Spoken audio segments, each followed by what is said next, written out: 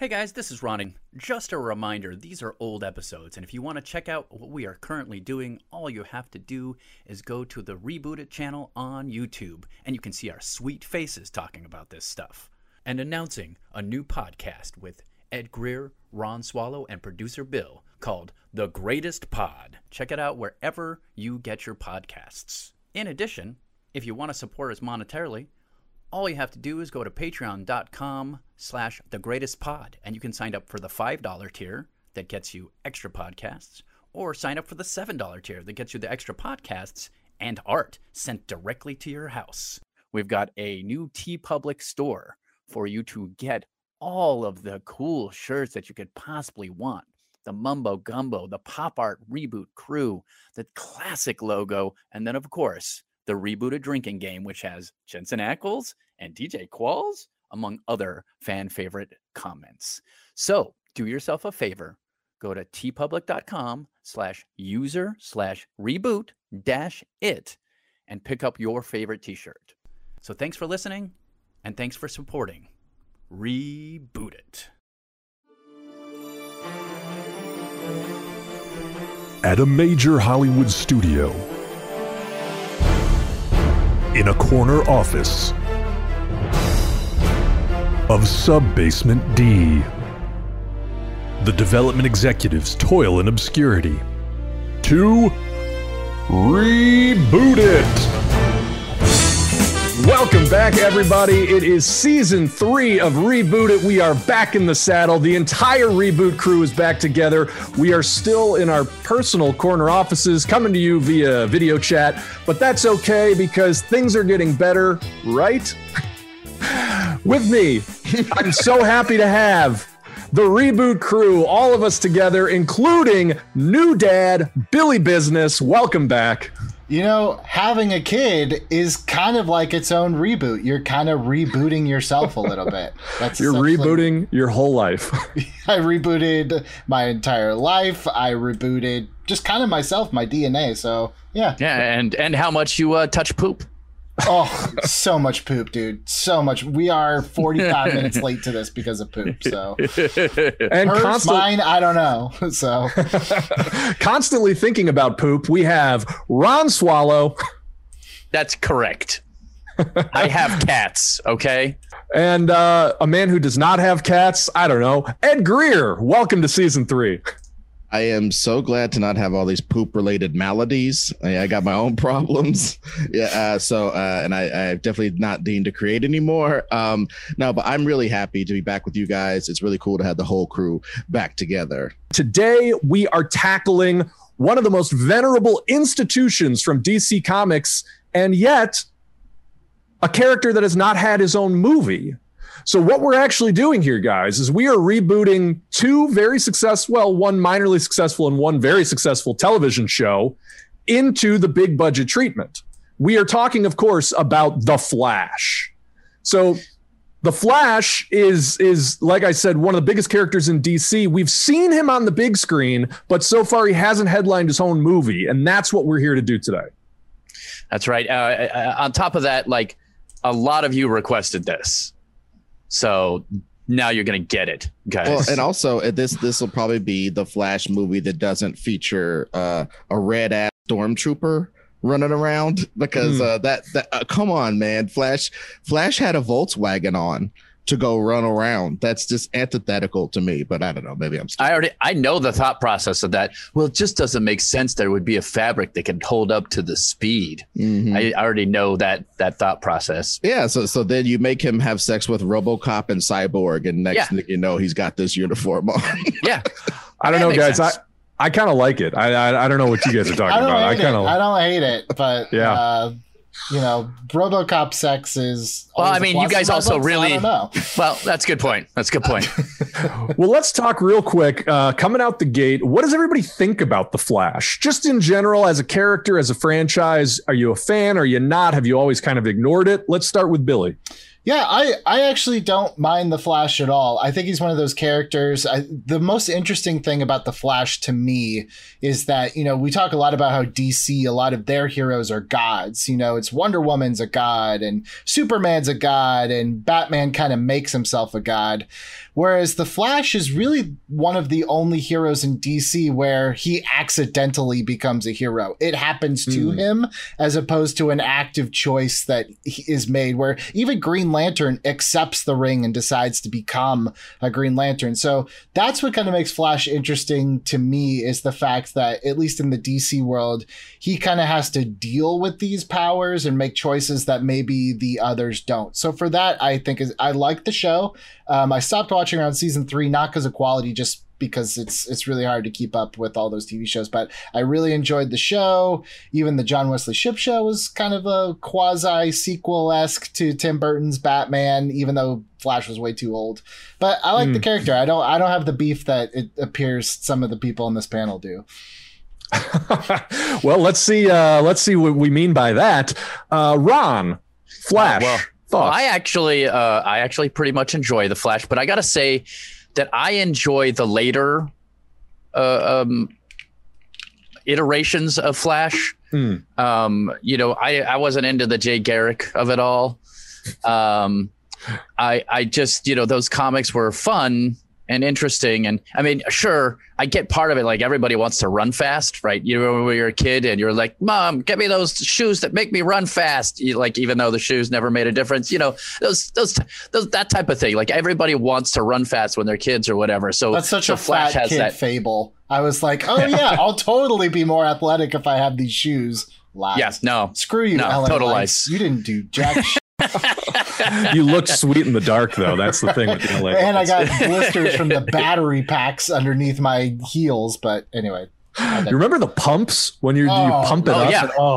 Yeah. The pumps, of course, made you jump higher. Yeah, of course they did. Actually, they were for ankle support. That was the weirdest athletic nerd front I've ever seen. It's like, nah, but also you're jumping high. I don't. Okay. So I also like Flash because eventually he's the guy who has all the flaws. Like, he's constantly making mistakes. He ruins everything. He makes such bad decisions that he's almost a bad guy half the time. It's an interesting thing because he's constantly he's one of the most flawed of the Justice League, I would argue. He's also the funniest, although some people would argue Hal Jordan and Green Lantern, but I still think. Would anybody argue? Isn't Hal Jordan like notoriously a conservative stick in the mud? Wasn't that like his entire thing? There's some people who put him as like hotshot pilot style. So he's like the guy with the quips. But I think Flash is the guy with the quips most of the time. So of course I kind of enjoy him just for that. And once there was a little nuance added, you get a little tragedy into his whole life that makes it a little more interesting. But also, that's all been done. So I'm curious to hear what you guys think. Well, we'll get into all the different versions. Before we do that, Ed, Flash, are you a fan or are you not? What do you think? Look, I think you'd have to be you'd have to be a real jerk to not appreciate somebody being able to run fast, even on all the way up to the vibration through stuff. Oh God, I think you can see where my line is. I just feel like, if you can run a couple thousand miles an hour when you get up to it, and you can run 700 or 800 miles an hour under regular, circumstances with a burger in your tummy, that character would be so damn interesting. That character, something 1,000 miles away, would be hard for him to get to. Some kind of running up a building would be like, oh, gotta get it together, gotta use my techniques. But this guy who could run back in time anytime he wants to and vibrate through any obstacle, so he didn't have to worry about navigating the world at 800 miles an hour. He just, it's automatic for me. I don't get it. I don't get the appeal. I don't get it. I'm not saying it sucks. Yeah. I'm saying I don't get it. I don't get the fantasy of you constantly fighting boomerang guys and ice guys. Yeah. But no matter how hard you run at Captain Cold, and no matter how much you slip on his ice, You have a billion years of Flash time to recover and punch him 17,000 times till his whole face is dust. So why Rogues Gallery? What Rogues Gallery? Problems? What problems? I agree with Ron that he does seem to make a fair share of his own problems. And much like somebody like Spider-Man, I get that. And I like that. And the stories of the Flash that I've ever read that are actually good involve stuff like that. Something he's created, something so vast that even somebody who can run fast can't solve it. This is the way to do a Flash story to me. Yeah, I would agree with a lot of what you're saying, Ed. I think that the Flash is a character that's built on some like really problematic contradictions in terms of like what he can do, what he can't do, what's a challenge, what's not. Like it really strains suspension of disbelief. But I do want to touch on something that Billy mentioned earlier. The thing that I always connected to with the Flash, which does separate him from the rest of the DC heroes, is like he's the one DC guy who never had like a lifelong quest. Even, Billy, you mentioned Hal Jordan where he had to accept the ring. I would say that the way that story's always been written is like he's always a guy who's wanted to be out among the stars, who's wanted to live a bigger, more exciting life than what he had. And the ring is sort of the apotheosis of that. I think that sort of applies to all the DC characters. Like their stories sort of end with them taking on the superhero mantle, which is like the exact opposite of what happens in Marvel. The Flash is in a weird way the most character in the way his story works, because it's just an accident that happens out of the blue and it turns his life upside down. The problem, though, is then his power set is almost quintessentially DC in the way that he could just do anything and everything. And so I think we're going to have a hard time reconciling that. Let's get into a little bit of the history of the character. The Flash was created in 1940. Originally was a character named Jay Garrick, and that has really been the major legacy of the Flash, is that he is a legacy character. In the 1960s, I think it was actually 1961, if I'm not mistaken, the Flash is reinvented completely, brand new character named Barry Allen, who we mostly all know. That had nothing to do with Jay Garrick. Different origin, different extent to which he can use his powers, different rogues gallery. A few years down the line, the Flash Barry Allen meets the Flash Jay Garrick, and it introduces the concept of the DC multiverse. And ever since, the Flash has really sort of sat at the heart of DC's multiverse storytelling. Every time they have a crisis, the Flash is the character that's bouncing between worlds, between timelines, trying to set everything right. Most of the time he dies in those crises. But since the 60s, the Flash has really expanded his family in a way that would put even Batman to shame. The Flash mantle was handed down to Kid Flash, Wally West. It was then expanded to Impulse, who was Bart Allen, Barry Allen's time-traveling grandson. At a certain point, all of Wally West's family got superpowers. So his kids had superpowers. His wife, I think, was superpowered at one time. And the Flash mantle has been bounced around the DC universe in a lot of ways.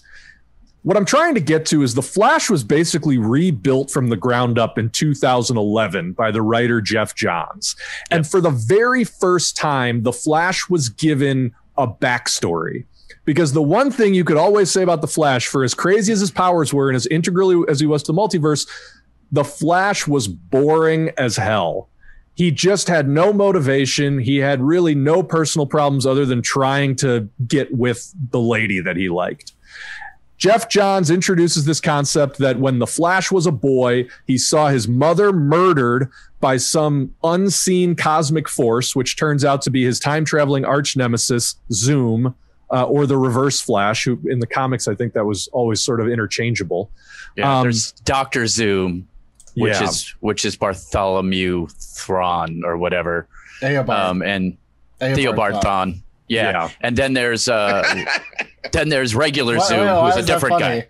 No. I just think it was just like so close, but so far. Yeah, that's very close. I got it. Bartholomew Thrawn. Eobard Thrawn. Eobard Thrawn. Eobard. Bartholomew. You know at least 5 Eobards right now you could call up. Oh, absolutely.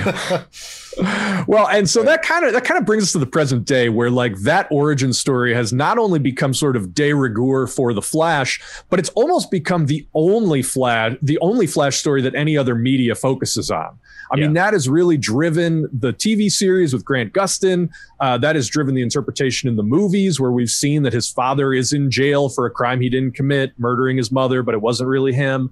And even in the comics, I mean, the way that they refocused the Flash mythos on Barry Allen was using this storyline, which eventually became Flashpoint, where the entire DC universe was remade because of something that Barry Allen did. And I guess what I'm trying to say is, Ron, everything that you say you connect to is really stuff that's been invented in the past 10 years. Exactly. Like this idea of Barry Allen as a quippy character, this idea of Barry Allen as someone who makes these horrible mistakes that screw up the DC universe, you know, all of that really didn't exist before 2011. Yeah.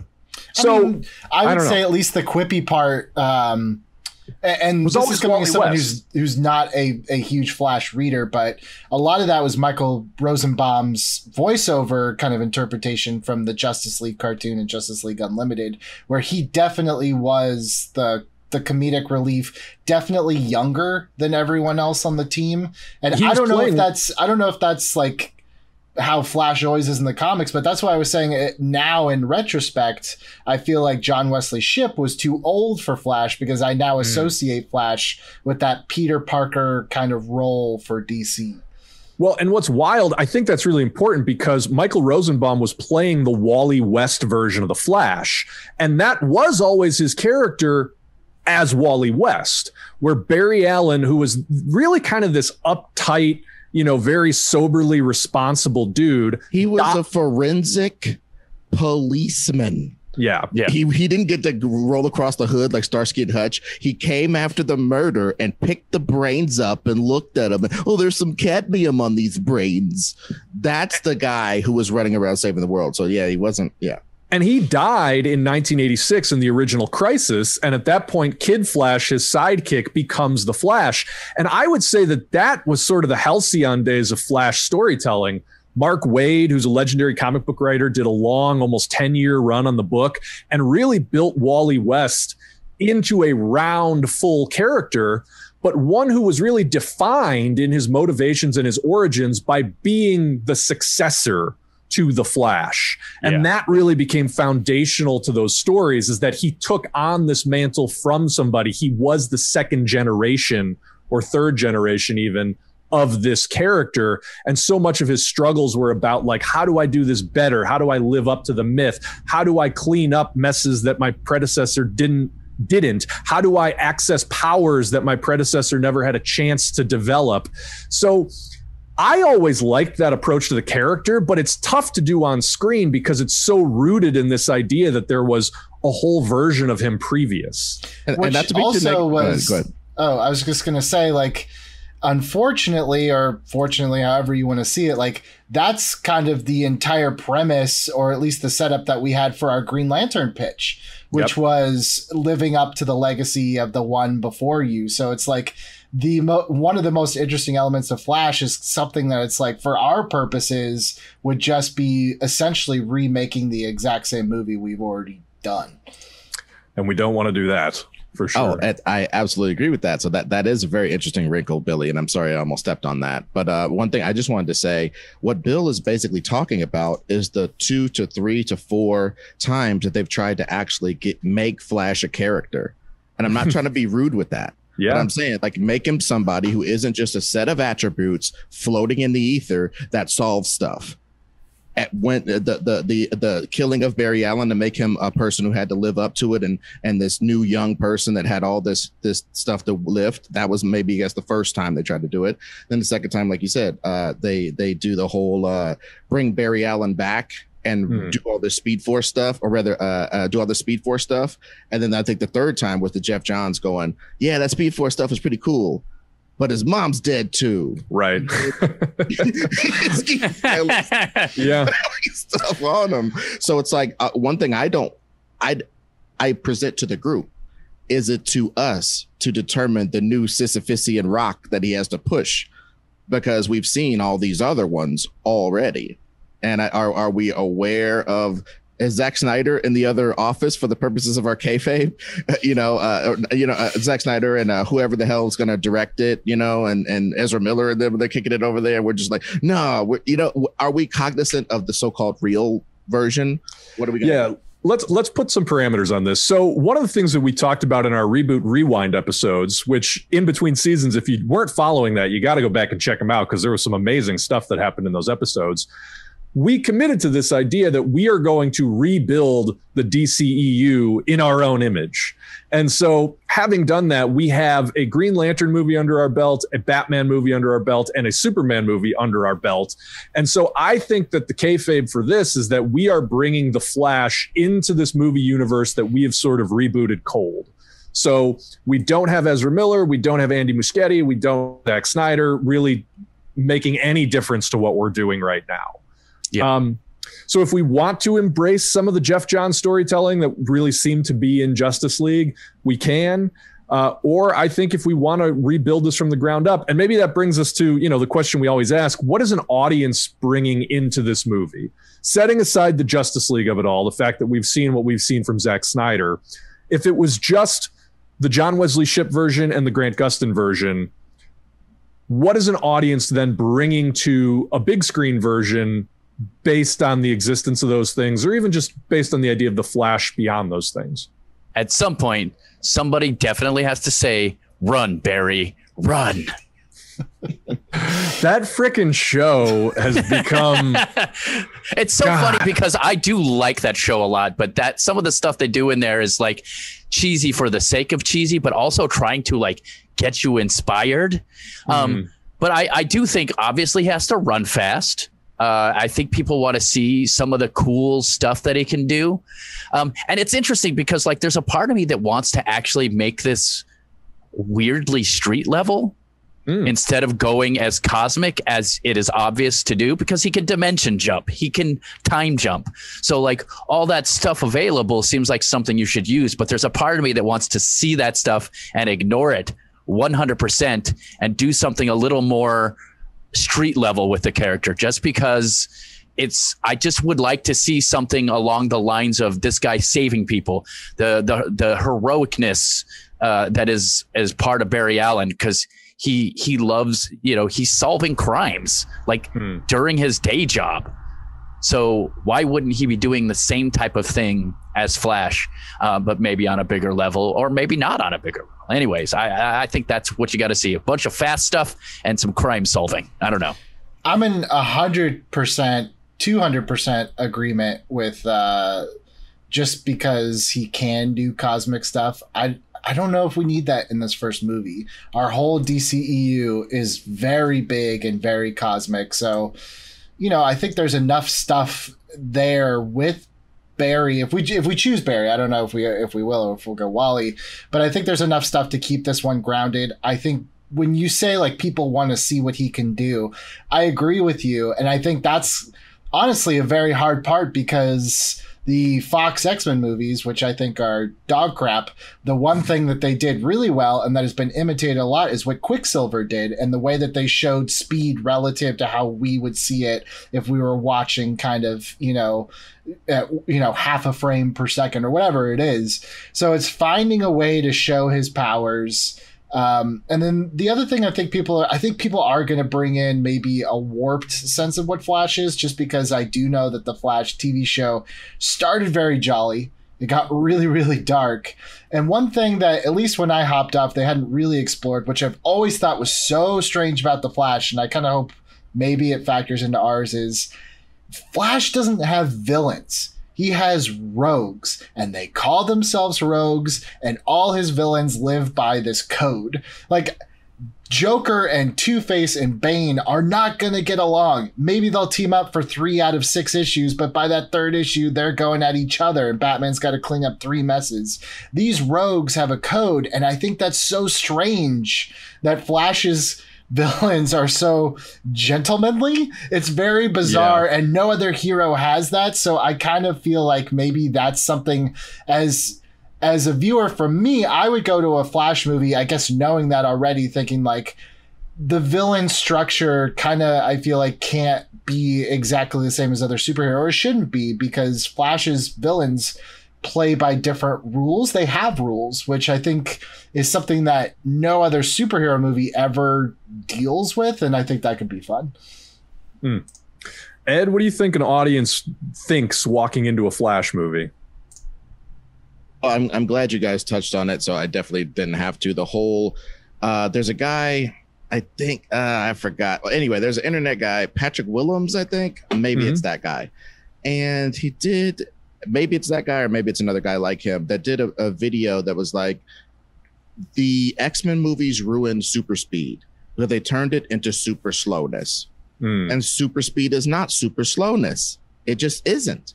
Super speed is giving me a football. I'm not trying to direct the movie just yet, but give me a football-sized field of view and watching something ping through it super fast, or something to see it, to give me enough space to see how fast this is, and to convince me that he's actually moving fast, not to do the Nordic track stuff that Ezra Miller was doing. Not, you know what I'm saying? It's so weird looking. It's so, like, it's do so you weird. know how to run? Are you a person? Dude, he was running like Liam Neeson's daughter in Taken. Just all over I think what they were trying to do was they were trying to emphasize like extension, like he's just moving through space. But it looks so weird. Right. So the bottom line is figuring out a way. I know they're going to come in wanting to see our take on that, and I don't want to give it to them. If there is certain super slow sections where you just got to slow down to show something so sick that Barry did, I'm down for that. But extended periods of it lessens the impact. If you show a little bit of slow and then a bunch of damn, what did I even see? And then, you know what I'm saying? I just think figuring out a way to switch speeds with Barry, and that's another thing. I think I'm a sports fan. I know there's not, I know there's a bunch of nerds that like sports, but like maybe they don't know how to watch it, you know? I think in sports, one of the best things is shiftiness. Straight line speed is great, but if you're shifty, that's a whole better skill, because you can get where you need to get, and you could dodge, you could do stuff. It's like the difference between Barry Sanders and Usain Bolt, exactly. Yeah. Good job. That was 94%. I thought you were gonna say it's the difference between Barry Sanders and Barry Allen. Split the difference. Detroit, recognize Central City, sister cities. All I'm trying to say is, they want us to do a bunch of slowdown crap. Me personally, if I have a vote, I don't want to do a bunch of that. I want maybe key moments of it as an aesthetic, but like every time he runs fast, we can't show it as just a blur or super slow. There's got to be some imagination to this. Can I jump on that for a second? I think I totally agree. And I think that like we can get caught up talking about how his powers are going to work.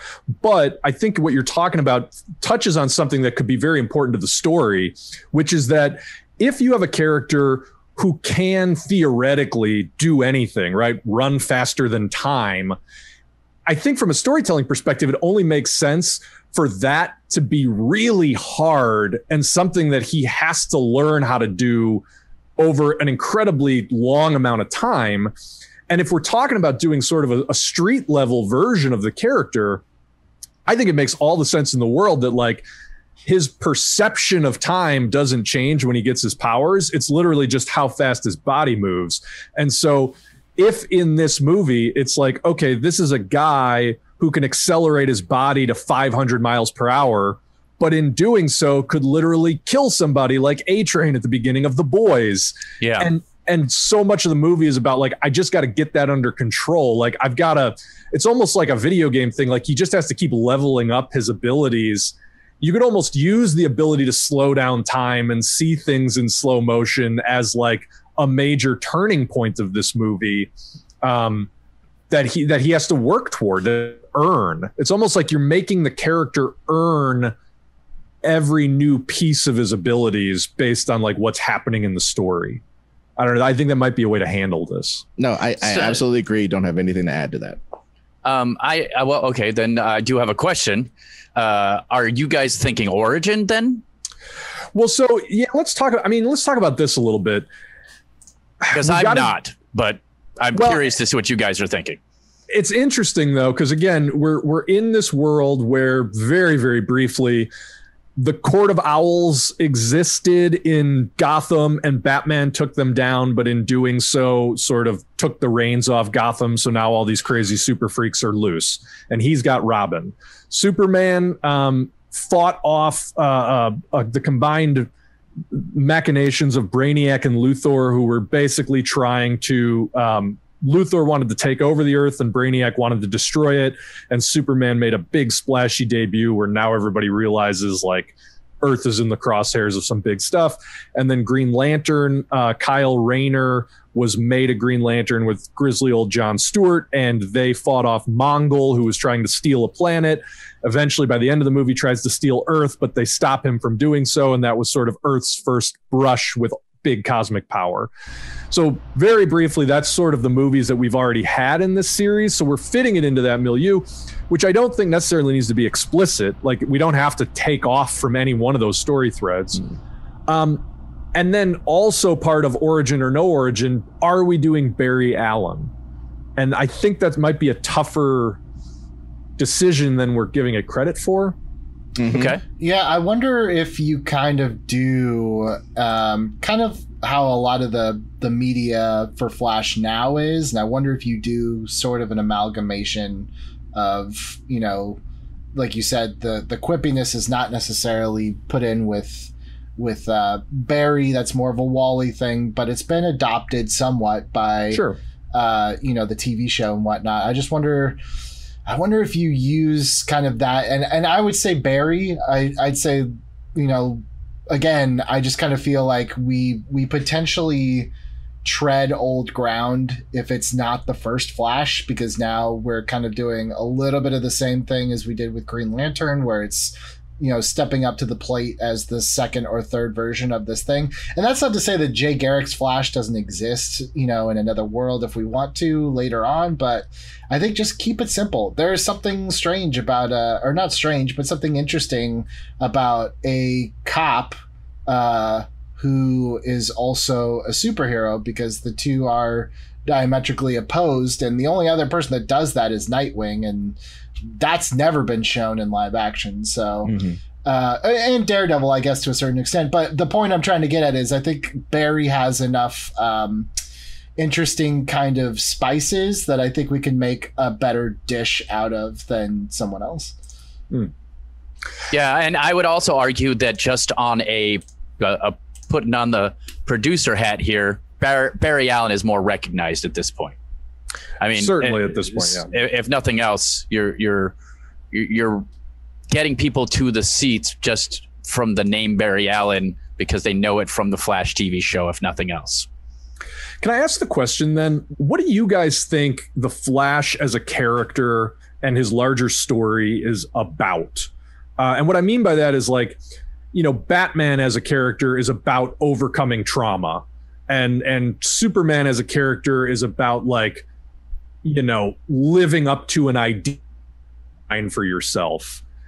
Like, I've always felt if the Flash was about anything, it was sort of about the value of family, because to me, like, having read the comic books, that's sort of the through line of that story is, like, you know, you just love and cherish the people around you. You kind of do anything for them and bring them into your world, reflected in this idea that, like, everybody in the West Allen family ends up with superpowers and a superhero identity. I also think that's kind of thin. So I'm just trying to, like, I think a lot of these decisions might hang on, like, what is the story that we're trying to tell beyond just a dude gets superpowers, runs really fast in a cool way, and becomes a hero, you know? I don't know. Look, what's wrong with just enjoying somebody running fast, Bill? A lot. a lot. I mean, frankly, why do we need character nuance in a movie?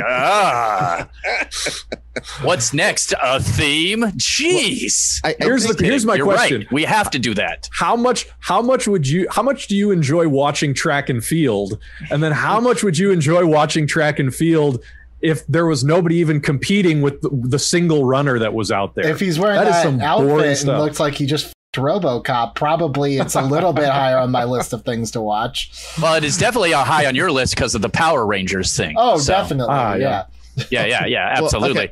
Well, okay, guys, but what I like to do is try to wrangle this. I think what Bill's asking, and I don't know the answer, so I hate the fact that I haven't added anything with what I'm about to say.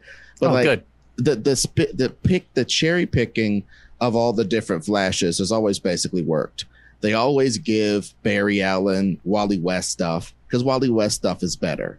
And then they give the Barry Allen's murder plot because that's better than Wally West's so-called origin. You know what I mean? So they kind of mix and match in a Spider-Verse fashion or a Spider-Man Homecoming fashion where they took a bunch of Miles Morales stuff that was laying around and gave it to Peter. Good thing there was still enough left for the Spider-Verse. You know what I mean? So it's like, I think that's kind of what we're going to end up doing is making a pastiche out of Barry Allen's. And I personally, I don't know, maybe this is blasphemy, but I just want to throw it out there as a thing to think about. Why has he got to be such a dork all the time? Honestly. I mean, he doesn't have to be, because one thing that actually crossed my mind, and I'm not saying this is what The Flash is about. It probably is not at all. But I think an interesting thing is like, you know, and this is something that I think Superman faces a lot, that is just the same as Flash, where it's like, you just can't outrun time at a certain point. And I think if we limit our Flash's abilities, or at least he's not like, take out the cosmic treadmill, which is stupid, and take out all these other abilities, but it's like, can we put him with a really down to earth villain that forces him to choose? I have, 18 people. You almost turn it into like The Cell or Seven, and it's like 25 people are hidden around the city and I'm going to kill them all at the same time. And it's almost just like figuring out that you can't, like, you almost have to slow down is almost more like you have to figure this out instead of just bouncing around like a ping pong ball.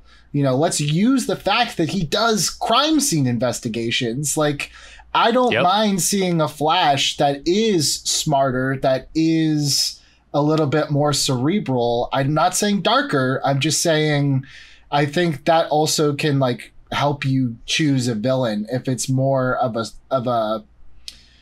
like a direct threat, not someone like, I'm going to go back in time and stop this thing, not someone's going to take over the world, but it's like these people, like you said, maybe it's family.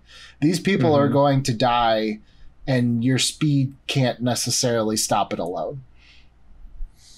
I think that's interesting. I mean, I think what you're talking about then is sort of a mystery structure. I was thinking of thriller. Almost like a Long Halloween for Flash. What's the Long Halloween version of the Flash's story? Something, and that's a way that you could also pepper in maybe some other like rogues in there.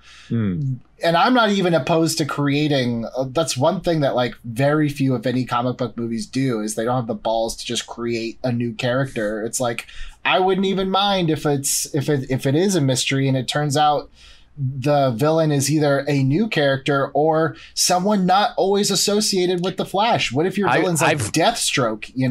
I've got a way to do it. I've got a way to do it, connecting all of the stuff we do. Someone from Gotham who was part of Court of Owls had moved to Central City to expand their territory, and hadn't been taken out by Batman at that point because they had moved ahead of time, and they're in Central City, sort of running the crime in that area, perhaps.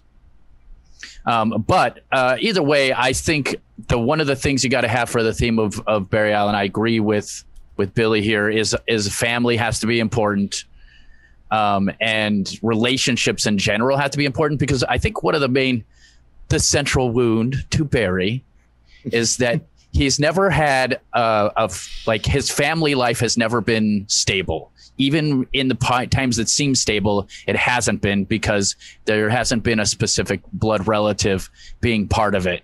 And that affects a person. And part of the reason he solves crimes is because of it.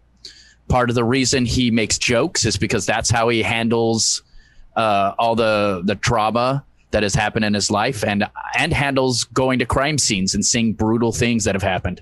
He makes jokes because that's how he handles things. So like those type of things, I think, will be important to that character. This character is so weird. I got to just make this one little tangent. Just hearing you talk, Ron, like what is going on here? I hadn't really stopped to think about this, but this is like a lighthearted, super 1960s family-friendly hero who cleans up murders and like is constantly being confronted by the aftermath of horrible crimes. And like, and it's, you know, and even with the Jeff Johns stuff, the reinvention of his origin, it's like, he's a down to earth family guy whose mother was brutally murdered. It's like, the tone is so weird, because it's like, you talk about some of this stuff and I'm thinking like Prisoners, like that Hugh Jackman, Jake Gyllenhaal, Denis Villeneuve movie. But then I think about The Flash and I'm thinking like The Incredibles, like light and poppy and fun. That's why I was trying to get over. Take that part out. So that my pitch was more of like what if we make it more of a Prisoners, of a Seven, of a thriller, you know, kind of like the way The Batman's looking, because I agree. I feel like there's something really interesting about, like, that makes me think The Flash is the messed up one. If he's the one that's going and looking at all this grisly shit all the time, but is like making quips, again, it's like, you know, not to get like too deep or anything, but I do think that, you know, when you think about people who talk about suffering depression and stuff, they're just trying to keep their minds busy. I think there's something interesting in the fact that, like, you can't always outrun yourself. You know, you at a certain point you have to slow down and confront whatever's in front of you. That's super interesting. Look, guys, the reason I relate to this is because you all know how my childhood was, and this is what I do. This is the Ron Swallow story. It literally is me being as silly and funny as I can be to cover up for the trauma, but also not to cover up for it, but to accept it and like move through it and like become better and not let the things that happened in your past literally control who you are in the present. Okay, but so Ron, that's you now. Yeah. Talk about you at 20. This is actually an interesting tangent, because you at 25 is basically like, how do we turn you at 25 into you now? That's sort of the Flash story. That's interesting. 25. That was when I was still rollerblading and I was married. So that's not going in our movie. No, it's not. No rollerblading. Look, the Flash rollerblading should definitely be in our movie. No, but please do that. Let me just make the observation though that the idea of rollerblading, if you extend that, it's basically just sort of a thrill-seeking, sort of like, I'm going to do whatever I want mentality. Interesting. Like, is this movie sort of about taking a guy who has that sort of internal anger that he's figured out how to cover up, but has this sort of thrill seeker mentality? Is it almost like he gets these powers and it feels like this is the thing I've been waiting for my entire life, and the movie is sort of about, no, it's not. Like, I have to learn that these aren't the genie in the bottle. These aren't the things that make me a whole person. That's interesting. It certainly it is. And to that point, it's just like what you always say about the DC characters. Their powers are the apotheosis of everything. As soon as they get their power and start using them, it's all solved. They fly. Wonder Woman literally became a flying angel figure once she figured out her godladiness and beat up Ares. They end up once they figure out all their powers. Even Batman does it. You know what I mean? Like, I am Batman. They all decide this huge moment of when they embrace their godhood, they do this thing. And with this would be the first character to be like, yeah, I could run so fast that, I almost killed that lady. Oh, I missed this thing. oh, I almost got stabbed. I almost got stabbed on this thing. I was a little overhang. I didn't quite see it. And this is really messed up. Oh, I ran really fast, but I got here too late to solve this murder. I also thought of this thing of like not making him not such a damn dork. Oh, and what you're talking about is a Wally Westism from the CW. Wally West definitely felt exactly that way. He was already a speed racer. I was just going to say, the one thing we can't do is communicate his sort of live by my own rules personality by making him a drag racer, because that literally happens in every bad action movie. You know, this guy's a rebel because he races cars. You mean all of Fast and the Furious? Yeah, exactly. No. I know. I think it's as simple as, again, then this is me. I like I said, I am just taking what you guys have said and extrapolated it. Okay. But I don't know why he can't honestly be kind of Johnny Utah, but a tiny bit smarter at the beginning of our movie. The type of guy who'll chase you down an alley and like he's a Brad Pitt in Seven. He's Johnny Utah. He's this sort of archetype, sort of a detective type, sort of a too smart for the room, but like kind of like a regular action movie cop, but doesn't get into that much action because it's more of a realistic world. Well, but then he gets superpowers. Going back to what Billy was saying, I mean, I'm almost picturing it's like there's like a grisly murder scene and everything's very dour, almost has that like the Batman aesthetic that we saw in the trailer. And then Barry Allen shows up. He's like sucking on a lollipop. He's like, huh, look, the blood looks like, it's like he's seeing a pattern in the blood. Like it looks like a face or something. And he just thinks it's hilarious. And all the other cops are like, what is wrong with this guy? But like that allows him to be a good, like maybe, and that's another thing. He's like a good, instead of making him so much forensics, if he was a good detective, the type of detective that gets a little leeway to be like, it looks like this guy, whatever. Yeah. That thing, you know, you say a little stupid line, and then you know what I'm saying? It seems like he would get if he was, again, not so much of a dork and not focusing so much on he's the cop who never gets in any action. No, he's the cop who gets in enough action to realize that most of the time you chase a guy down the alley, you get your butt whooped. And most of the time you think you're going to get to do that. It's just a crime scene that you're at too late. That's his experience of being a crime fighter is you're always too late. It doesn't really matter. But he's still a good cop and he still saves people and stuff. But he knows how much more could be done if he could just get there sooner. If he could just, you know what I mean? And it's just like now you get that. But I don't know. Like I said, I'm not going too far in that direction. I'm just saying. Well, we should start talking about villain because I think that'll sort of nail down what the struggle is. But I will say, Ed, I don't know if you even need to be as on the nose of like, you know, you're always going to be late. There is something interesting about the nihilism of just like, hey, you know what? What are you going to do? People get killed. People die. Like he's he's just so sort of inured to it that it like, yeah, I'm just going to show up and crack some jokes because this guy's got his brains all over the wall. Like, you know, what are you going to do? There's also something later like when you get powers, you have something to do with that not happening. And it may be even more important to him and bring him back to real life and reality. Yeah. There's something so weirdly like ironic too, that it's like if he saved everybody and there were no murders, he doesn't have a job anymore. You know, like he is just flat out of work. So I maybe that's the other thing too. Is just like he's like, yeah, you know, Batman will stop a couple muggers, but he's like, I'm the one that deals with murders day in, day out. Like there is a Superman, a Green Lantern, and a Batman, and it does not stop people from killing each other. You can't save everybody, you know? Which goes back to the point of Ron making a street level, which I'm just glad that my puppet hand goes all the way out to where Ron is, because that's the only thing I was bringing to this conversation really was tamp it down, baby. Street level it up. Make the cop angle actually something that is just...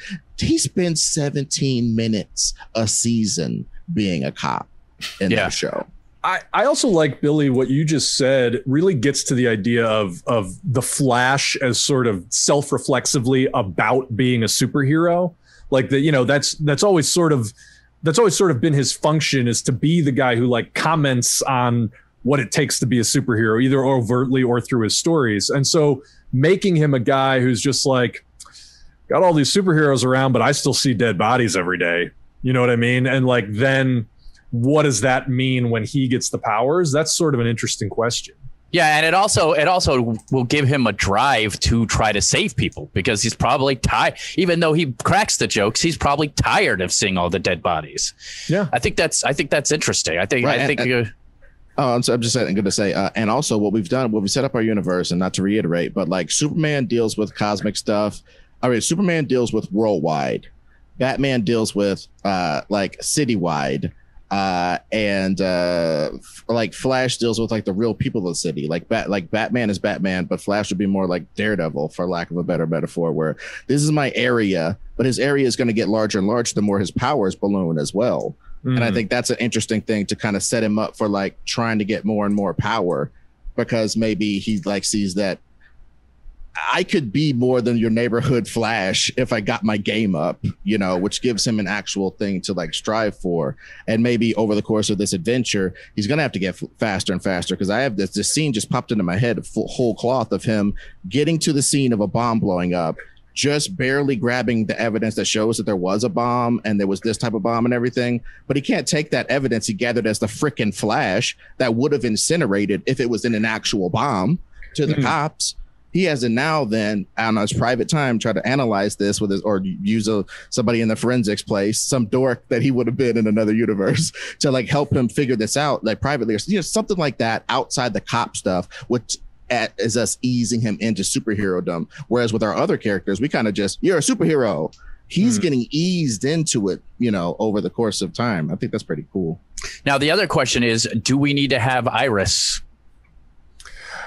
I think that maybe that becomes related to the villain. I mean, the other thing about, I think we should get to the villain, Bill. We should get to the villain. The other thing about Iris that's tough is like she's such a Lois Lane clone, like right down to being a reporter, a scrappy reporter, and constantly the damsel in distress. Which and I do give the TV show, by the way, credit for giving her more agency. But at that same token, it's like, if we're actively trying not to just retread everything the movie or the TV show did, it's, I don't know.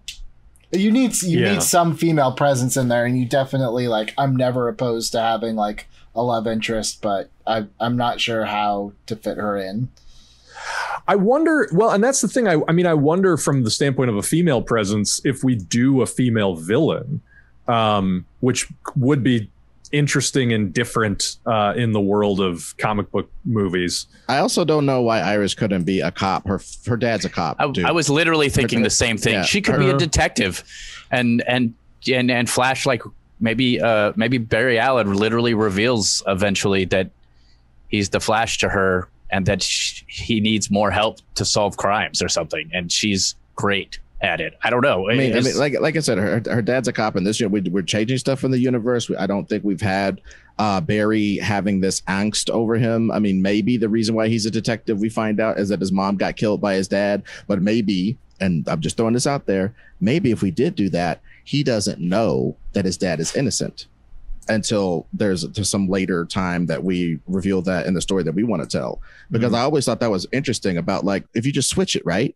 You live your whole life thinking your dad killed your mom, and it makes you become a cop to solve all the world's problems. Then you get super fresh powers. Then on some twist of fate with your super fresh powers, you find out your dad is innocent.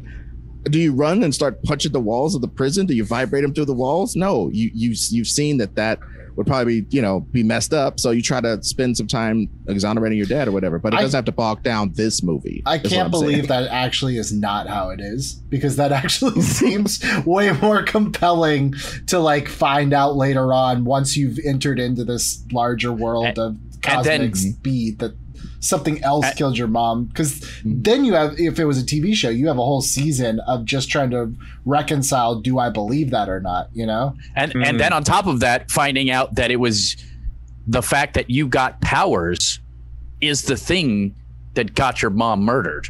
Like, eventually that would add in there as well. So I mean, maybe that's why they turned this into a TV show, but just didn't do a good job. I think that's arguable. You mean an episode? I mean, I love the TV show. The TV show is good, but trying to get that into a CW friendly package. Look, Ed, you just make everything better. All right, let's just shut up. Can I throw this out there? Do we need some sort of a mentor character? I mean, if this is a story, if this is a Luke Skywalker story, young boy, learning his powers, sort of a thing. I know it's not a 1-to-1 comparison, but like, do we need an Obi-Wan? Do we need Like it feels like this movie could be very navel gazing if it's just the Flash, who we're saying is sort of a weird, disconnected guy to begin with, and he has to learn how not to be. And then it's like he has these powers which are fairly isolating to begin with because he's constant. It's like he can't, it puts him on a different plane than other people. And I guess where I'm going with that is I'm sort of thinking like Jay Garrick, first of all, could be a woman. Second of all, gets to that whole idea of being a legacy character without being a legacy character. And I don't know if we want to get into like the Justice Society of it all. Do we want super characters to have some sort of deep history in this world? I don't know. But I'm just trying to think like part and parcel to the villain, which we should talk about. Villain, mentor, partner, who, this is such a journey for the character. Like, who are the people along the way that are going to be riding with him? Okay. From the villain standpoint, let me just throw out there that like the most compelling villain and also the goofiest. So I don't know how this really works. To me, out of the rogues was always Mirror Master. Yeah. Just because the idea of somebody who can teleport and who can teleport you and who can create such a good counterbalance to somebody with super speed. But even from that point, like that becomes a little bit sci-fi weirdness. And we're saying that we want a more grounded movie. I think what's tough is when you get into guys like Captain Cold or Captain Boomerang or Heat Wave, it's like just dudes with machines. Yeah, it doesn't make any sense. That don't make a lot of sense. I don't know. Is there Ed, I know you said maybe he's fighting Deathstroke. That could be an interesting thing to bring in a non-Flash villain. I think Billy or Ron said that. I said that. It sounds like me. I said that just because I was trying to think like, one, Deathstroke minus a really odd post-credit scene has never shockingly been in a live-action movie. But two, I kind of feel like it's a little bit like you said, the rogues are interesting.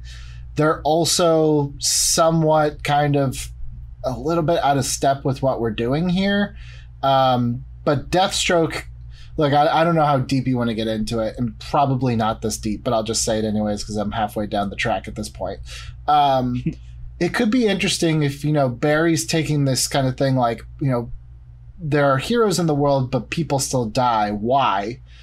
Finds out, like this whole time Deathstroke is our villain. He gets to Deathstroke, and it turns out that Deathstroke is on a mission from like Amanda Waller. And it's like, oh my God, he's not even doing this just because he's a bad guy. Like the good guys are telling him to do these bad things, like kind of like bringing in a little bit of Suicide Squad. It gets a little convoluted, but the point I'm trying to make is like, even that becomes like a gray area where it's like Deathstroke is kind of working for the good guys in a sense, or a version of the good guys. What I like about that though is the idea that you're confronting this guy who's so flip about like death and trauma with somebody who's even more nihilistic than he is. And so it's almost it's sort of that cracked mirror version. Like, this is me, this is the extreme version of me. I better try to be something else. It's sort of an interesting dynamic. What were you gonna say? Yeah. With Deathstroke, though, I love that idea, too, because as a forensic scientist, he's going to be like, this, like, some of these kills, because, like, I would assume he would kill them in different ways. Some of these are impossible without super strength. Some of these are impossible. Like, he would literally be, like, saying, like, there's no way this isn't a normal thing. So like he would eventually realize that it's being done by someone who has at least enhanced abilities, a shot from way longer than it should be. To what end though, Ron? Like why is that interesting? Just because then it's he realizes that now that he has powers, he realizes, okay, well, I'll have to use these against someone who has powers as well. I think is just then, because it also builds a little suspense, because you don't know when somebody's just getting killed and you think, oh, I can stop the guy who's, killing this guy by finding them and arresting them. Mm-hmm. It changes when you can't arrest that guy. Mm-hmm. I could totally see that angle. The thing that I'd say, though, I mean, like I said, I'm the biggest Deathstroke fan up in here. However, even a 700-mile-an-hour Flash, a 700-mile-an-hour Flash would have a problem with Deathstroke. Deathstroke's reflexes are just insane. He looks at bullets and stuff. So yeah, I get that. All I'm saying is I think I kind of like better the team, some sort of team angle, or I gotta say, man, if the proto version of Zoom, I just know this. I was watching that CW show, and the only thing that was cool on there was Zoom. And maybe that made too much of an impression on me, and I'm bringing it over here, and I'm trying to make fetch happen. Yep. But just Zoom was so cool. He could stand in front of Barry, and then Barry goes, "I'm gonna chase you," and he's like, "No, you're not. I could kill you." But here's the problem. Yes, here's the problem, and here's the problem with that Flash TV show, and maybe the Flash as a character is so often for no discernible reason, it just turns into a race. There's no struggle. It's just a race. And you're like, well, what happens if one person catches the other person? No, I don't know. He punches him. Barry Allen and Zoom were very much two dogs behind a fence that retracts and then they don't fight. I mean, look, you're so right. Look, why don't we just increase the power of Deathstroke a little bit and make him on a level of the Flash, how's that a problem? People do that stuff all the time. Yeah, I know. I don't mean this. I don't mean the same speed or anybody. We could use anybody. If you want my pick, it's Clock King. It's always Clock King. I want Clock King. Well, look, I mean, I was just going to suggest, if we want to reverse engineer what would make for an interesting street level Flash movie, it's basically somebody turns the city into a giant death trap, right? Somebody just turns Central City into giant death traps that both put citizens in sort of that Saw style thing that Billy was talking about, and then also creates completely out of nowhere bizarre surprises that Barry Allen can't fix with his super speed. So to me, maybe that is a combination of the Prankster and Mirror Master and maybe Clock King. I don't know why these guys are all exist or are getting together, but in terms of put together a consortium of people who can turn Central City into a giant death trap for a super speed guy. I mean, that's what you need. There's a Flash villain, and I think it's showed up on the show. Again, like I said, I haven't watched, so I don't know what they've done with it. So I apologize in advance if this is retreading grounds. There's a villain, and I don't know if I'm pronouncing it right. Cicada, Cicada. He's in it. Cicada. Yeah. But I think what's interesting is in the comics, his wife died. And she also had an accident, and he's kind of trying to suck the speed force or the life force out of all these people to bring his wife back. So it's kind of imagine if, when Barry has, if we show this, we don't have to, but when Barry has his accident in the lab, what if he wasn't the only one there? What if it was him and this guy's wife? Barry gets these powers, but she's burnt to a crisp. And, he wants revenge on Flash or on Barry because he knows that Barry was the only other person there that night. And that's when he sets up all these traps around. And it's more of a personal revenge story than it is, I want to take over anything.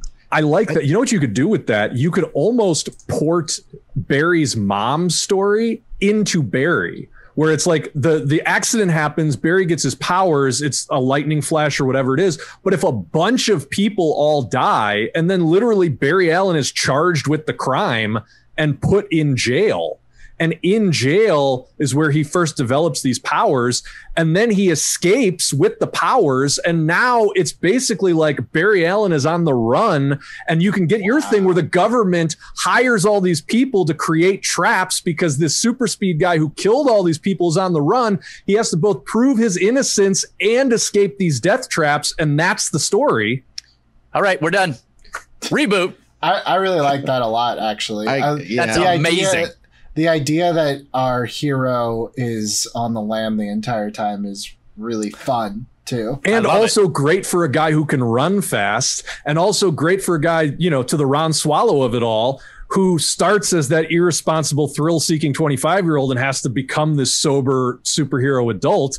Like, that's the story. That's what should happen. All right, guys. Well, yeah. Dang, we just that was a long road to get to something that actually clicked. I felt really, really well. Interesting. So, I mean, we don't really know at that point. The villains could be kind of. It could be that team I just talked. It could be the Cicada guy who like has a personal vendetta. It could be like Cicada working. I mean, maybe Cicada. Yeah, and actually needs to be Cicada. We can work in Clock King too, because this group is higher. Clock King. I'm with you. Yeah, because they know that this guy's super fast and that he understands timing things perfectly. Mm-hmm. So and then he's like, okay, well, we need you to set traps. So let's get the Clock King. I know he's hard to work with because he's a maniac and he's obsessive, but we'll get this guy. And what we're doing here is enemy of the state. And all the guys in the room, like Jack Black and Seth Green and all those dudes who were like tracking Will Smith, are all minor DC villains. So there's Clock King and the Calculator and the Mirror Master and all the Calculator. The Calculator. Oh, this is great. Isn't there like Computron or something stupid? I'll just throw in all the stupid ones. Computo. All right, well, let's start casting this thing. We've gone a long ways, and I feel like we're on something kind of amazing. We need our Barry Allen. Maybe we do need our Iris West, who at this point now is trying to prove Barry's innocence. Maybe she's like a roving reporter who believes him, but nobody, she's trying to get the story.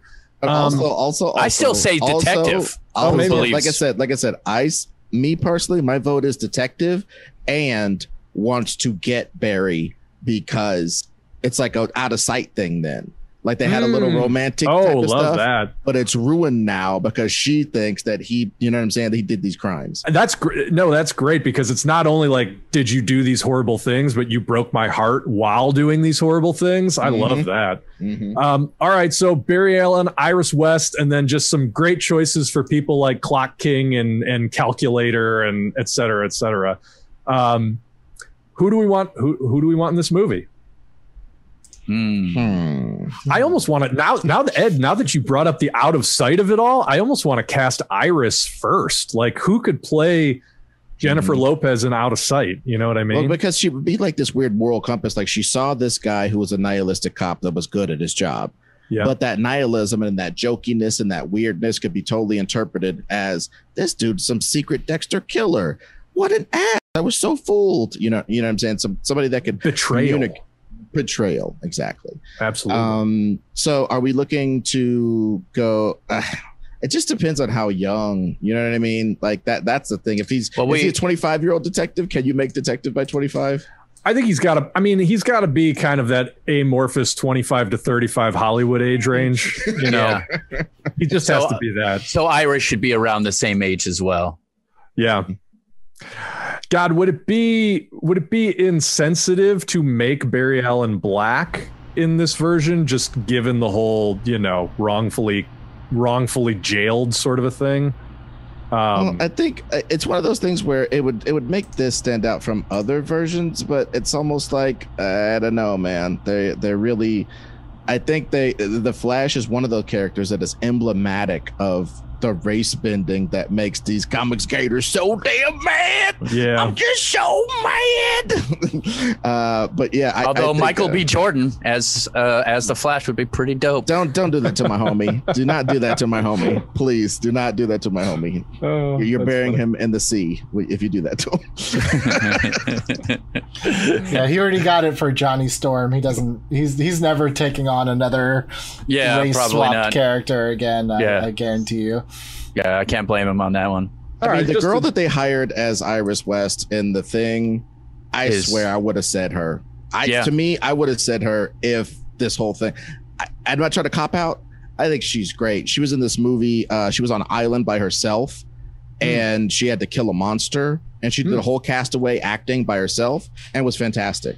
And they had flashback scenes of her kind of being gaslit by her friends, and you could just like envision somebody acting a scene of being gaslit by their friends. Imagine how much acting is going on in that scene. And she pulled it off very capably. I think that lady is a good ass actress, man. I really do like her. And I think she's pretty as well. So that's probably swaying me. No, I agree with all that. And it would be a called, a props to the show type of thing. But I think that's against our rules, don't you think? Well, and also though, in the comics, isn't Iris in the comics? Even Wally is in the comics as black, and Wally is the brother of Iris. Is there some weird adoption in the comics? That was a New 52 thing. They made the Wests black in the comics, but that was as of like 2012 or whenever they rebooted the all this universe. Stuff is 2012 stuff. We talk about murders and stuff, but I'm so glad we flipped the murder thing. That was so great, Bill. Such a masterstroke. Oh, thank you. Well, I take credit for not taking Deathstroke though. Jeez, I pass on Deathstroke. You were totally right to do that. So Barry Allen, I think he needs to be a guy who can play sort of goofy and weird. It's almost like if Dane DeHaan didn't look like a serial killer. Like you need somebody who sort of has that just super quirky kind of off presence.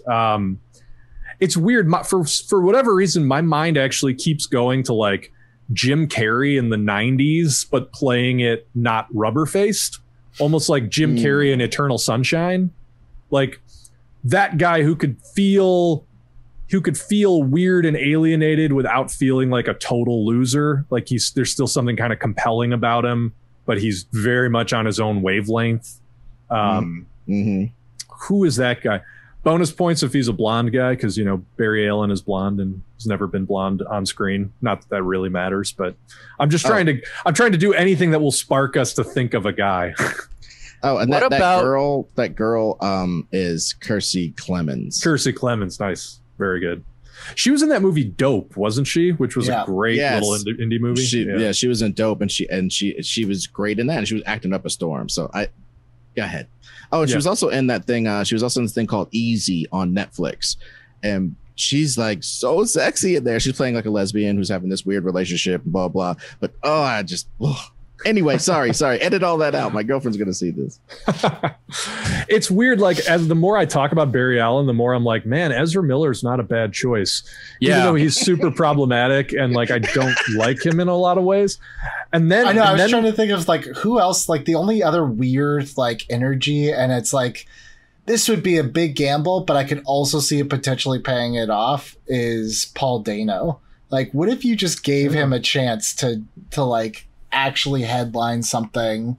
Like, I feel like he could surprise you, but there's just looking at him, there's something a hair off before he even opens his mouth, Yes, and he would play the weird like the squirrely, like, oh my God, they're all coming for me in a way that would totally sell. Like him being chased by nefarious forces.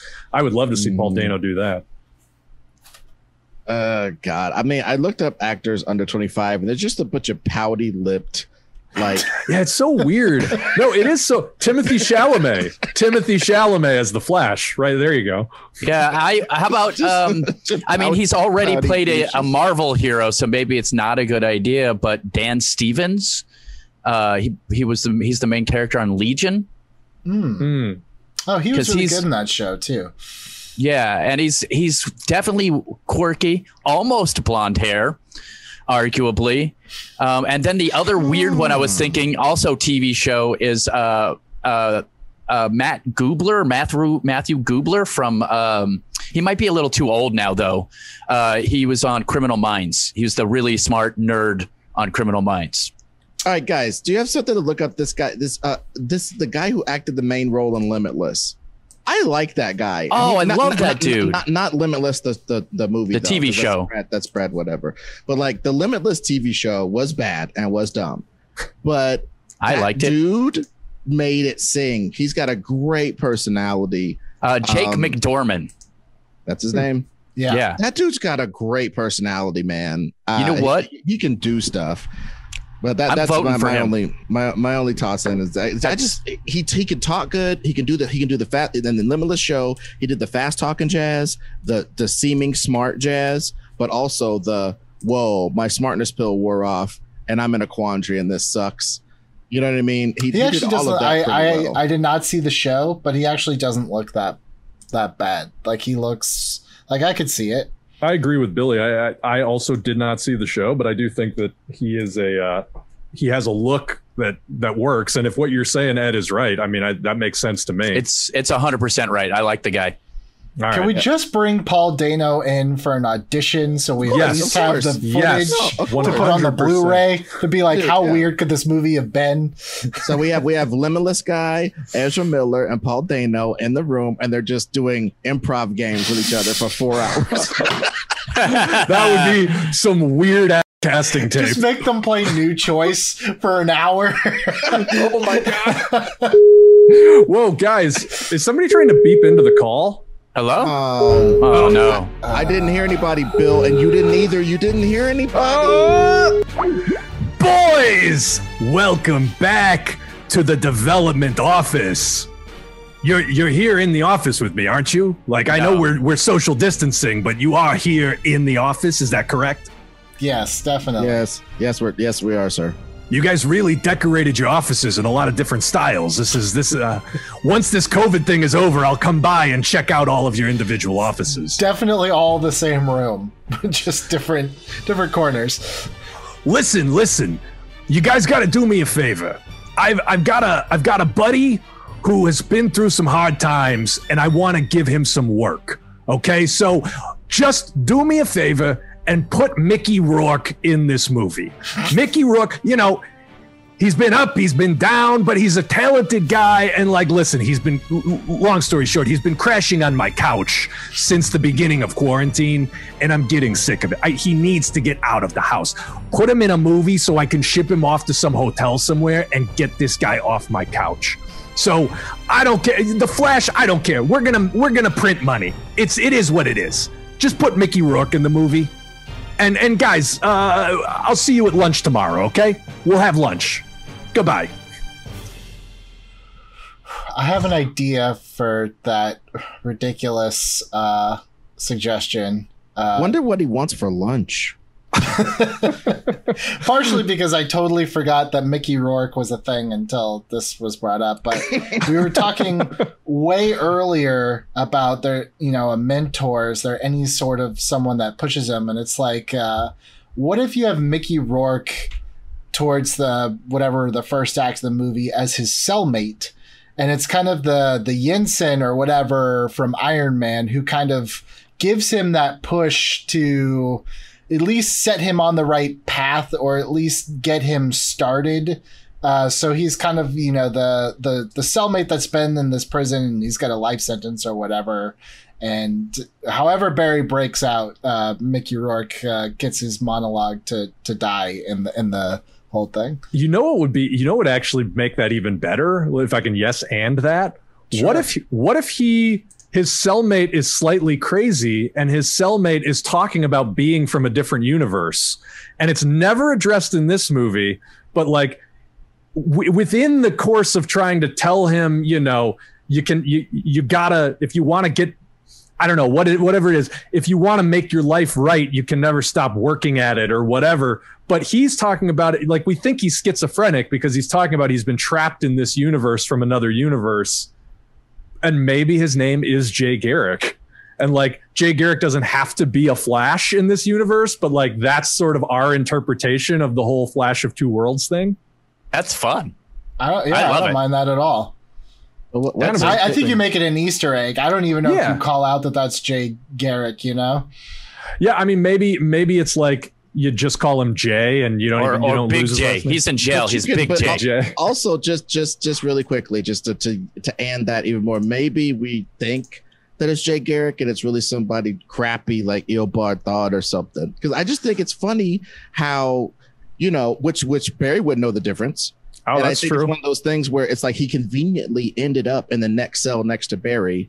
because of part of those crappy. And again, I don't like time travel, so maybe I'm pitching it horribly on purpose. But at the same time, all these time travel plots that Barry's in involve people kind of knowing stuff about Barry in this time that he doesn't even know. And most of the time they do it kind of goofy, but this is a gritty, nasty one. Like, this dude got himself put in prison or went crazy in prison or something to be at that exact moment to see the birth of the Barry or whatever, to see Barry run through the bars or do whatever he got to get. Right. I knew I was right. To convince him or something like that. Right. To convince him to embrace his power and escape. And it becomes like, you think it's just because he's this, he's this criminal mentor figure, but you could even do a post-credits scene where you reveal that, I almost feel like you leave it open and you don't even tell the audience which character this is going to be, but and then let the audience freaking buy the Blu-ray and dissect every millisecond he's on screen. Every second of the screen where he goes like, okay, they had to die. They had to die for him to embrace it. They had to die. And all this kind of stuff. And then everybody goes like, well, who had to die? Is it the people in the movie's plot? Is it his mom or his parents or whatever? Yeah, that's awesome. I already see the BuzzFeed article, like 15 Flash characters Mickey Rourke could be in Flash 2, Is he the turtle? Yeah. I think Screen Rant's already posted it right now. His name is Jay Eobard. Who could he be? Nice. All right, so we've got our three-way improv battle for the role of Barry Allen. We've got Kiersey Clemons coming back as Iris West from the other universe where the Snyderverse happens, and then we've got Mickey Rourke playing a mystery mentor character. At the end of the day, I think the villains are just sort of a melange of weirdos, right? Like, you just need actors to sort of fill it. It's almost like you cast like Crispin Glover and and do you know what it is? Just really quickly, it's a reverse of the CW thing. The CW thing helped Barry not be so sucky and boring by adopting the murder plot, but also by surrounding him with a team so that we can see through the team's perspective his greatness. There always has to be some character that looks at that character and goes, that guy's great. You know what I'm saying? Somebody has to be standing there looking at Indiana Jones do that thing in the beginning of the movie to show that he's great. If he's doing that by himself, it tamps it down like 30%. So all I'm saying is, like, the CW show did a good job of positing that it would take a team to help him. We've done a great job of positing that it would take a team to defeat him. But the main person in the team on the show was there to like manipulate him and push him so he would use his power so that he could like steal him or something and go back to the future. I forgot. But that whole plot was pretty cool. And I just think maybe there's got to be a central person leading these guys to do this, to make the Flash thing happen. Maybe not to steal his powers or anything, or maybe that, I don't know. Why does the Flash have to happen now is all I'm saying. Yeah. But I don't think we have to. I mean, I think you could keep it street level, keep it grounded. Yeah, they're still just. But I'm just saying, trying to capture him. Why are they trying? Okay, how did they find out, and why are they trying to capture him? I just think that's something that the comments are going to ask. Well, because he escapes from prison using powers. Well, I thought we were saying that it's like Cicada ends up being the one that's kind of like pushing for all this, right? Yeah. Because Cicada coordinated him. Okay, I just lost that part. Okay, cool. Yeah, and I think the reason why they jumped to this is it kind of goes back to what Billy said, where maybe it's not that it is Amanda Waller in this idea that like when he escapes from prison, he clearly does it with superpowers, and then it becomes this scramble of like, we have a superpowered convict murderer on the loose. How do we catch this guy? And it's like assemble all these weird, quirky super geniuses to put together the plot. And I'd be willing to bet that Bruce Wayne was the one that funded this little thing to capture him because he wants to know who else is out there. I would just admit that too. He escapes prison, yes, and the average everyday Joe knows that he escaped prison, and it was super hard for him to do so because we didn't catch him on any of the cameras and this, that, and the other. But a select person looking at how it goes together, Cicada, perhaps. No, deduces it or something. You know who it is? Jensen Ackles. No, it's punch you. Imprisoned Lex Luthor in like a Hannibal Lecter role. where after our Superman movie, no, listen, I think there's something to this. Use Lex Luthor the way the Marvel movies use Tony Stark, like thread him through all these different franchises, where at the end of Superman, he achieves this godlike power. Superman smacks him down. He gets imprisoned, and the government does with him basically what Lex is at the beginning of All-Star Superman, where it's like, he's so smart. He's on such a different level that we can't just let this guy rot in a cell. We're going to make him work for us. And when he puts together the Rogues Gallery to catch the Flash, it's the first inkling of the Legion of Doom. Oh, yes. You know what I mean? And it's like, you just need him in a chair in a room. Like, even if he's a really venerable actor, even if it's Tom Hanks, you get him in there for 3 days to film his scenes in the room with the guys in the chair, and that's all you need. Yeah, agreed. He's our guy coordinating it, and anybody can play Clock King and Calculator. Absolutely. Yeah. All right, let's bring this thing home. Who's directing? Who do we want to direct this movie? Obviously, it's Tom Holland. Dude, he's just giving up acting and just going straight. Yeah. Oh wait, did you mean Tom Holland, like horror director Tom Holland? Because then that's actually an interesting choice. I don't even know who that is. Ron, you stumbled backwards into a halfway good suggestion. Take it. Just take it. Just take it. Yeah, no, that's the Tom Holland I meant. Yeah, absolutely. Take it. See the one with the opus? Look, I think it's somebody, whoever directed Days of Thunder. No, I'm just joking. Tony Scott, rest in peace. He's dead. Yeah, Tony Scott, rest in peace. I would say let's explore people who have depicted speed in before, because again, I understand that like there's these genius moments where you go, James Gunn never directed a blah blah blah, and then you have this genius moment, he let him do it and it works out. But come on, man, like speed's in movies all the time. There's a lot of directors who are totally obsessed with speed. There's got to be somebody that's shown it on screen pretty cool in a more practical, stripped down way, you know. So you mean Jan de Bont? Furious directors? Jan de Bont. You meant Jan de Bont. Jan de Bont does not direct anymore. No, he doesn't? Okay, well, I think he got put in movie jail. Yeah, I wouldn't be surprised. It's tough because I was going to... Wait, is Jan de Bont the Valerian guy? He directed Speed. No, I know he directed Speed. Who directed Valerian? Because he also would be a good choice, but is also Me Too'd. Was that Luc Besson? Luc Besson. Oh, yeah. I don't like that guy. You know, I got to say... I think it's a little goofy. A little goofy. Andy Muschietti, who directed the It movies and now is directing the Ezra Miller Flash movie, is a nice choice. It's not a bad choice. Cheating. Oh, we did steal Iris from another universe. Okay, so let's say Muschetti's in the room. Who else is in the room? I'd like to veto James Mangold. Brad Bird. I just watched this yesterday, and this is so weird because I hated the movie, but I think actually the direction was not bad. Nikki Caro, who did the new Mulan, it's shot so beautifully, and the fights are shot so beautifully that I think it's such an incredibly well-made movie with a script that doesn't work, but I almost blame Disney, not her, because a lot of those live-action movies have the exact same problems. It's not exclusive to Mulan, but it just looked so good. You get a female director, so a slightly different perspective. She should at least be considered. I buy that. Cool. Yeah, and I'd like to throw Brad Bird in there as well. Like I think that troika, you fight it out. You'd be like, okay, yes, in a very facile way, he's shown speed, but again, he showed speed, and he didn't do slow down aesthetic either. And it's interesting when I said Brad Bird, I wasn't even thinking The Incredibles. I was actually thinking Mission Impossible 4, the one with the Burj Khalifa, Ghost Protocol, because I believe he directed that. Mm-hmm. And just that movie was also sort of a we've been disavowed and we're on the run and we got to stay one step ahead type of movie with that just right tone of like, this is intense and dangerous, but also kind of fun. And also with pretty incredible visuals, and add on the fact that he did The Incredibles and had a great solution for super speed in that movie.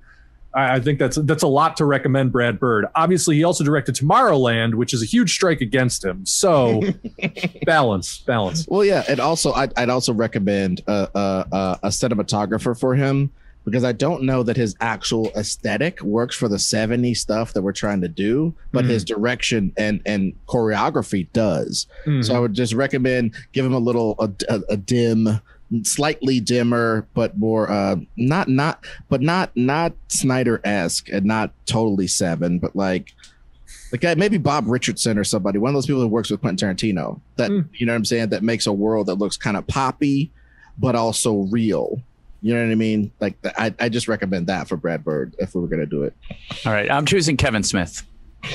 Get out. 37 in a row? I would also say that Quentin Tarantino's version of this particular movie that we're talking about would be super interesting. Dude, so many feet. It's a Flash movie with so many feet. I can't believe that. Did the Flash just say the N-word? What is happening? He can rein it in if he wants to. Well, dude, no, I think we did a good job. Let's call it. Guys, we have achieved reboot. For the first time in season 3, it was a long one. It was a difficult one, but I would say the Flash is a difficult character. We have come up with a story that remixes a bunch of different elements, but I think creates a really amazing both scenario for the Flash, you know, both his power, it gives him a ticking clock. It actually creates a real reason for the rogues to get together and function as they do. It gives a reason for weird over-the-top super death traps, which I think is always a good thing for the Flash. Gives Iris the best role I've ever seen for Iris in a Flash story in any media. We did some good work today here, guys. I'm pretty happy with this one. I think this might be my favorite of our DC pitches so far. This one interests me the most. I love that. And I like the fact that it's one of these things where there's a regular ass manhunt for Barry Allen and a super manhunt for the Flash as he's just trying to get his stuff together.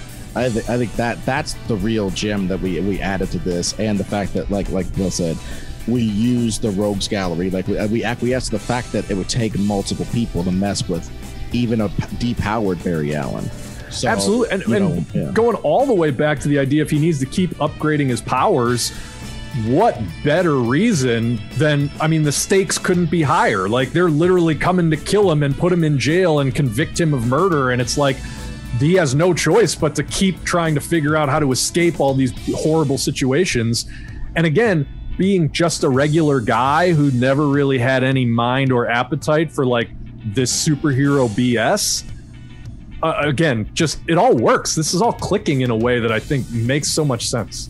And it even utilizes the powers in a way that makes sense. Like, his speed is actually useful in this. It isn't just like, look at this guy run fast. It's like necessary and interesting. And I am very proud of you guys. You're all very attractive, smart, funny people who deserve all the money. I just want to say that right out this front.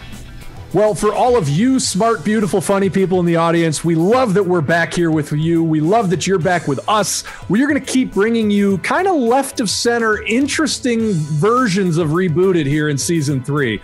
We've tackled all the big blockbuster franchises. Now it's time to get a little weird, to go in the Wayback Machine, do some stuff from early in Hollywood history, do some recent stuff, do some stuff from television. We got it all coming for you. Season 3 is going to be bigger and better, and there's bigger, better stuff beyond that to come. So keep it here, subscribe to the Reboot It channel, hit the bell, and come back for next episode of Reboot It. Until then, I'm producer Bill for Billy Business, Ron Swallow, Ed Greer. We'll see you next time.